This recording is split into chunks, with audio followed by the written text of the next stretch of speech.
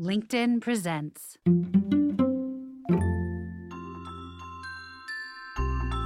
Yo, what's going on? I'm Vinny Potestivo, and you are listening to I Have a Podcast. You know, they often say don't meet your heroes.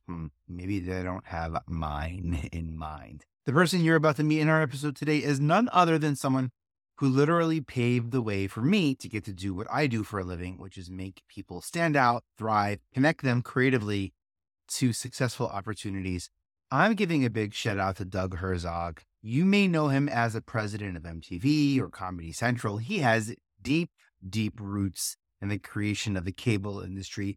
Tune into this episode as we realize the critical role of individual talent and the perspective in creating truly captivating, compelling programming. We're going to dive into the democratization of content and understand the significance that creators potentially can and will play in the future media landscape, while we uncover the unbeatable power of authenticity, being unique in producing engaging media content. I am stoked for you all to listen to this. It is a masterclass in and of itself. Sit back, take out your notebooks, and enjoy this brief conversation with me and Doug Herzog. First, he has an awesome podcast, a literal audio history of the creation of basic cable. I beg you to go listen to it. You can find it anywhere you listen to podcasts. It's called Basic, B-A-S-I-C, with a big ol' exclamation point. And I kick off this interview by asking Doug about the creation of the podcast. I just jumped into this. I was advising the company that produced it. I was advising them.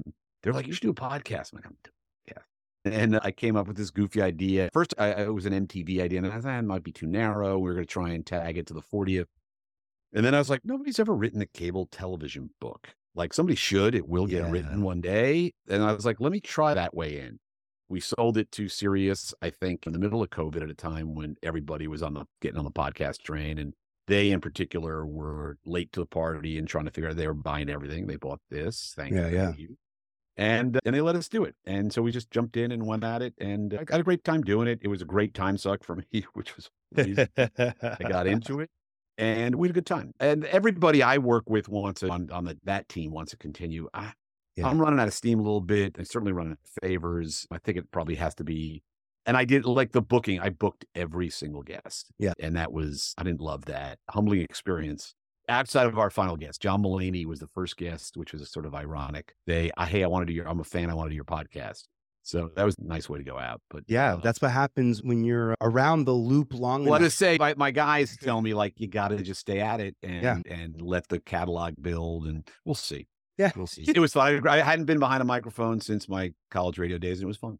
For me, I love listening to that podcast. First and foremost, I got this in the mail today, which is my Paramount letter.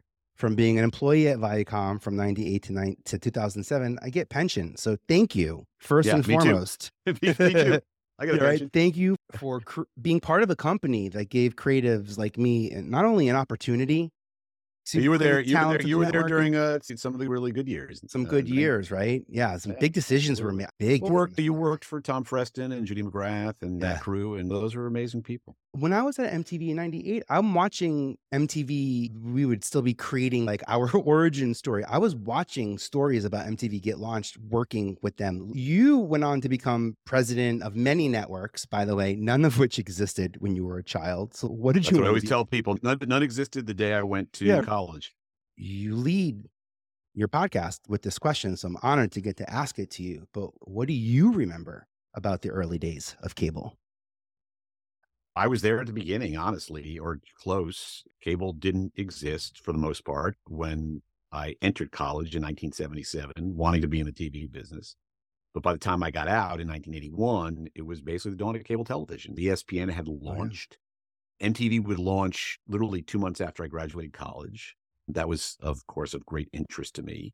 ESPN had already launched. And I was at CNN as an intern the day they launched in June of 1980. I was in their Los Angeles bureau. And I remember we were in a small office suite. It was just a little office. We were paired with a satellite company. And I remember them furiously trying to get the picture up from Atlanta.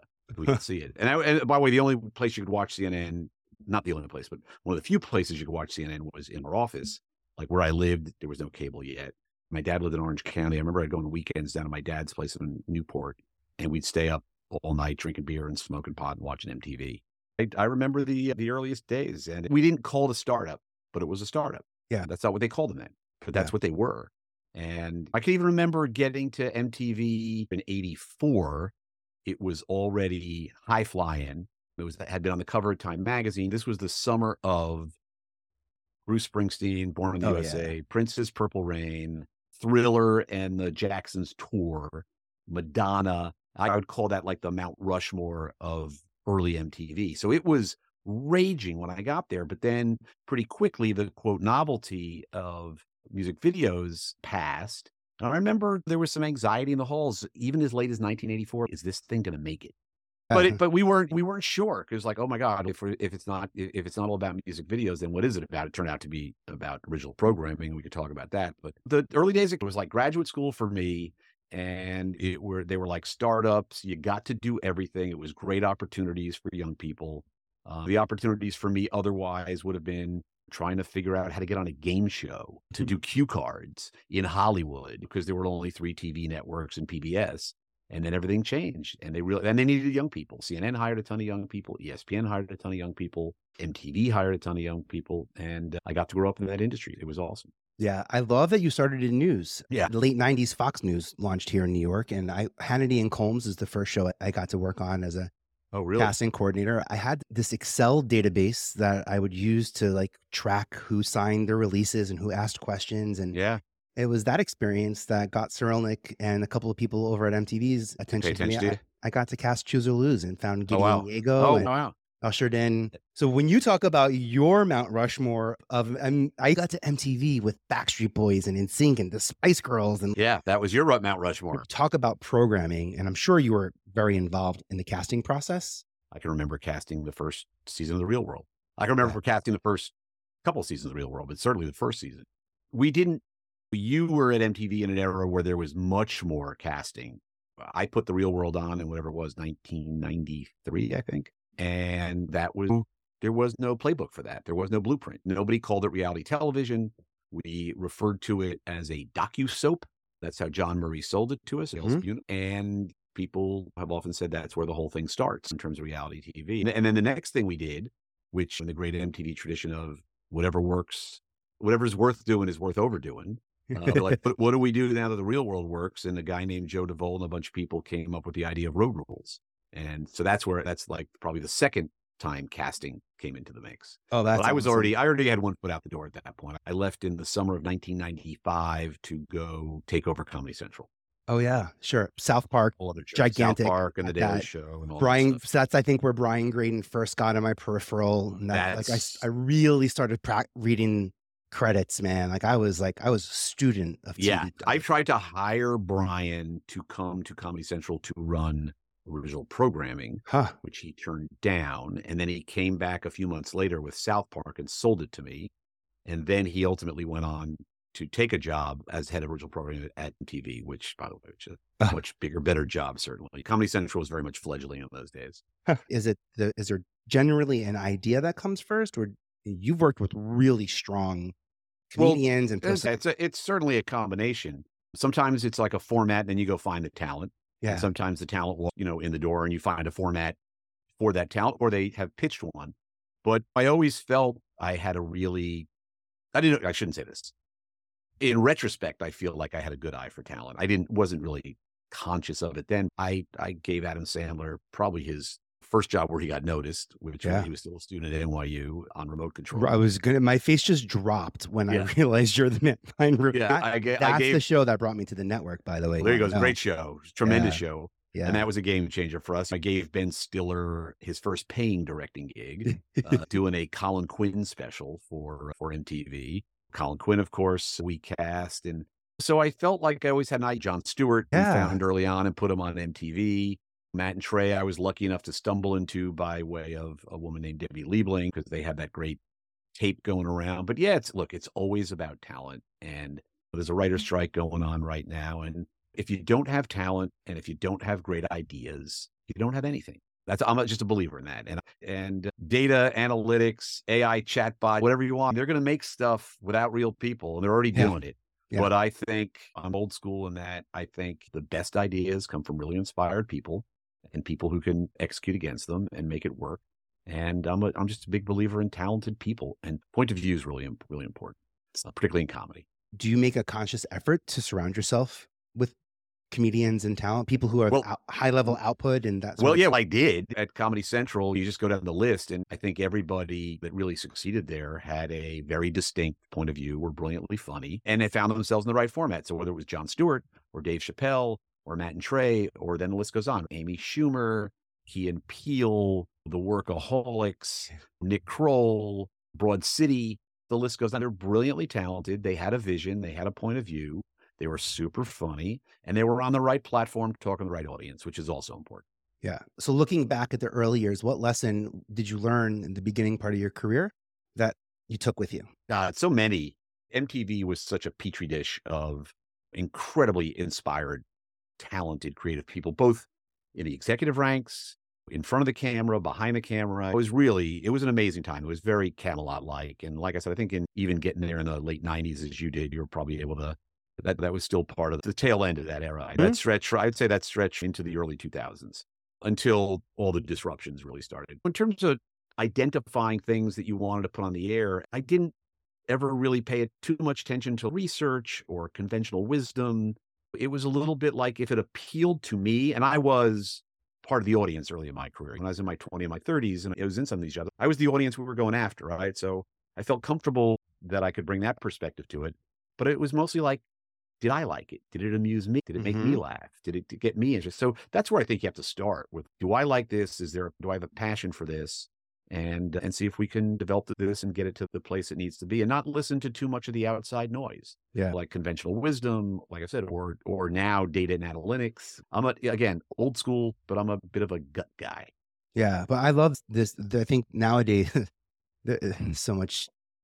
There's this idea that I have to have everything aligned. Yeah, perfectly. so checking all the I'm not saying, look, I'm a never say never guy. So I'm not saying it can't work or won't work, but I felt like chasing after checking the boxes rarely got me or us to the finish line. Yeah. And more often than not, it was something that you didn't see coming. That's brilliant. If you're focused on the boxes, you're not going to see what's coming. Well, exactly. And the truth is, nobody knows. And if anybody knew, you and I wouldn't be sitting here. If I knew, I wouldn't be sitting here on this podcast with you. I'd probably be on a private island somewhere, with all due respect. And the audience always decides. So the idea is, how do you get this thing, whatever it is, teed up in the best possible way so you can deliver it to your audience on, hopefully, in the right way, on the right platform, and they ultimately make the final decision. Yeah. So Always. Speaking of the audience, you've worked at many networks, but you have this reputation and impact specifically in the youth audience, the audience that's really leaned into content that can take action and move. Is that by design, or is that? I was a young person. I was youthful once. And like I said, MTV, I always felt MTV was created for me. I was like, oh my God, I have to work there. I have a copy of a letter that I wrote to Mike Nesmith, who was one of the members of the Monkees, who dabbled early on, pre-MTV, in the world of music video through his production company. He actually had a syndicated show called Pop Clips. And I have a letter that I wrote him when I was in college. This is pre-MTV, telling him how I believed the future of television was in music and videos. Of course, I'm just making that up as a college student at the time, trying to get an internship. But I was uniquely interested in MTV and wanted desperately to work there. It took me a couple of years to get in. But I got in there, and look, and when I got to MTV, I was 25 years old, and I was I got to run the news department, and with pretty short amount of time started running original programming. So I was the audience, and I was programming to the audience. So I was living it and loving it, and it was great. Now, over time, as I got older, I began to trust my instincts a little less as I, quote, moved out of the demo, but I always made sure that I had great people with their ears to the ground, younger than me, who were always doing that stuff. And the same with Comedy Central. I was a big comedy fan and loved that stuff. And we had a predominantly, to a certain degree, a guy audience, and I felt like I was part of the audience. And what made me laugh is the stuff that I tried to get onto Comedy Central. So there's not a lot of magic involved, but there's a lot of hard work and persistence pushing these things forward to try and get them onto air. All right, this is happening. You're in it. What's the first award that you won that you were able to leverage as an executive in your own personal career? Like, what does winning look? Winning didn't really happen that much. First of all, in the early days of cable, we were not eligible for the Emmys. Oh, sure. Yeah. So there was something called the Cable Ace Awards, which deserves its own episode of Basic sometime, honestly. And honestly, we never won one. We used to, because those times MTV had very little original programming and it was mostly game show. And we would always lose to Nickelodeon's Double Dare, which made us doubly mad because they were our siblings. Yeah. We did win. It's funny. I have them right here. We did win a couple of Peabody Awards early on. I remember that. The MTV News Department. Oh, yeah. So I got a couple of those. Pretty legit. But honestly, MTV it was not about awards. It was about the audience and the buzz, and that's who loved us and not the critics generally. But we had a little bit of a thing that if the critics liked it, it probably wasn't for MTV. Later on, as cable original programming began to really develop and emerge, I would say in the early 2000s, for instance, when I went to the USA Network, we won a Golden Globe for Monk, which was a big deal for the USA Network. And then later on, Comedy Central, God bless Jon Stewart, and South Park. John won tons of Emmys, and South Park won a bunch, and Colbert won his share. And then even Amy Schumer. When John came back to Comedy Central, he had a little bit of a name. He had been on MTV. He had done some Larry Sanders, but he was not Jon Stewart yet.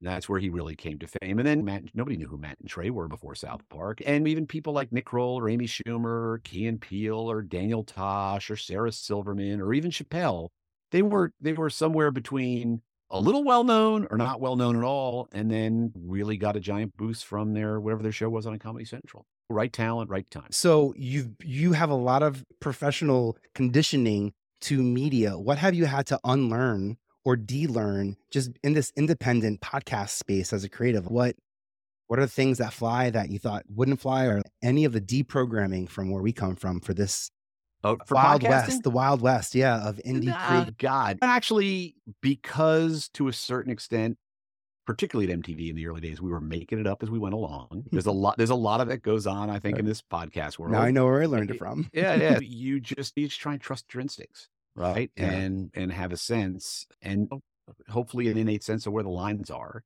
As I look back on what we did at places like MTV and Comedy Central, there's no question we stepped over the line many times. That was part of the brand and part of the promise. Got to know where the line is. I'm not sure we would step over the line now in the same way we did then. In fact, I'm certain probably wouldn't. Some of that I'm not proud of, but for the most part, I thought we handled ourselves and our brands pretty well. And so that's what I would try and bring to the podcast. And look, the other thing is, and I know somebody's always listening, but the truth is doing a podcast versus having a platform like MTV and Comedy Central is sort of night and day, and apples and oranges. We had a nice little dedicated audience on our Basic podcast, but it's not being out there in the heyday of Basic Cable. In my day, back in the 80s and 90s, I was a gatekeeper. Right? To get onto MTV or Comedy Central, you had to go through me. Now, that still exists to a certain degree, but there are also ways to get your stuff out there on platforms and not have to go through anybody. And so the audience is much more in control. And the great secret of the real world was turning the camera on the audience. That's ultimately what they were really most interested in. And we stumbled on that by going to spring break. And you talked about community, Vinny. There was a community of MTV viewers, but they weren't connected. And the only time they could get connected is when we would do live events. They'd all be together. And so when we would turn the cameras on them at spring break and saw how much they loved watching each other, that was kind of like a light bulb went off. And that's when the real world came our way. We were like, wow, this is interesting. Let's turn the camera on the audience and see what happens. And as it turns out, there isn't anything they liked better. And it spawned an entire generation of programming and other things. Sure. It's still going today. And I always say you could draw a straight line from the real world to the selfie. I think the selfie is a direct descendant of the real world. We were cradle to grave programmers. You start as a kid with Nickelodeon, then you graduate to MTV and Comedy Central, and then you move on to like TV Land and Nick at Night. There was like this idea that we could actually drag talent all the way through that arc. And Nick's a good example. Oh, that's cool. Actually made the jump from Nickelodeon to MTV. I would meet celebrities and talent, especially their kids started getting old enough to be right for MTV or too young. And I'll never forget meeting someone and being like, "Oh, you're just on the outside of our demographic. Let me walk you upstairs to Nickelodeon or to VH1 because I need you at 15:50." I got to meet Barbara Barnett Abel, who was running VH1 talent back in the days. And she has a podcast called Camera Ready Abel. I told her that you were coming on, and we prepped a little question for you, if I can. Oh, all right. Doug is a story leader in an industry that doesn't always train leaders on the creative producer side to be strong managers and leaders. So, as non-networks are beginning to create their own content, what advice would you give to how to train managers and leaders effectively that are dealing with creative content? I would remind them that nobody knows anything and to keep an open mind, Amen. right? Because nobody knows. People go, this is never going to work. You don't know that. And I can tell you things that I thought where I said that and it worked, and things that I thought were going to be home runs and failed miserably. So nobody knows. Huh. Listen to the talent. Listen to them. They're the beginning and the end of this. And at the end of the day, you're not going to succeed unless they have a great idea and are able to execute it in the best possible way. And you got to listen to them. You really do. And you have to support them. And that's a delicate thing. One of the most important things, though, particularly for creative executives, is learning to say no graciously. Because you basically say no a lot more than you say yes. A lot more. And you need to find a way to do it that's constructive, that's clear, and that doesn't crush the person across the room or across the table, because you want them to come back tomorrow with their hopefully better idea. So learning to say no is an absolute art and an essential thing. I love And then that. being able just to then stand up for what you believe in. If you're really passionate about it, you really believe it, you got to be prepared to fight for it. Because if you're not, then who will? Especially if you're that representative of the project in the building, the talent's not in the building, and you're there as the champion. If you really believe in it, champion it and go all the way, fight for it. There's that instinct when you're sitting in the seat and you're a young person with a little power, as I was, to just go, hey, what about this? Or what about that? Or isn't this a better idea? Or have you thought about that? And I pretty quickly learned, look, my famous story is Matt and Trey had done the pilot for South Park. They were in my office. We were discussing it. I knew them a little bit, didn't know them that well yet. And they were telling me how they wanted to kill Kenny every episode. And I'm like, really? Is that a good idea? Is that funny? Killing the guy? And I could just see their faces drop and they're looking at me like I have three heads and I was like, okay, just, yeah, sure. Whatever you guys want to do. They're like, and I learned pretty quickly just to get out of the way. We learned quickly. They probably started throwing in more ridiculous notes that you could say no to, so that. Well, it's so funny. Some of the early scripts, I remember one in particular. It was like literally episode 3 or 4. You can look this up. I think it may still be called When an Elephant Fucks a Pig. And I'm like, wait, I don't think we could do this. But as it turned out, we could, and we did, and they did. So anyway, but I think that was a little bit their strategy. They just kept on, every time we pushed back, they pushed it forward a little more. Yeah. And look, they ended up doing everything they wanted to do for the most part, and still are, and still brilliant. And so God bless them. God bless them. Wow. All right. My last question. How has the role of an artist, a creator, changed from like then to now? What are the things that creators can be mindful of that are available to them now, maybe versus a few years ago? There's so much more available to them in terms of, like I said, I was a gatekeeper. And if you wanted to get on MTV, you had to come see me. Yeah. There are different ways to now get yourself noticed. There's different ways to get on MTV or any platform.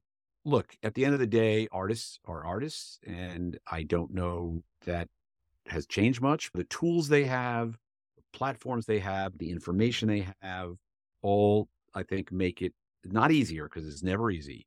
But I think it gives them more opportunities to figure out ways to express themselves in the way they want to. And it's a great thing. And that'll only continue to grow.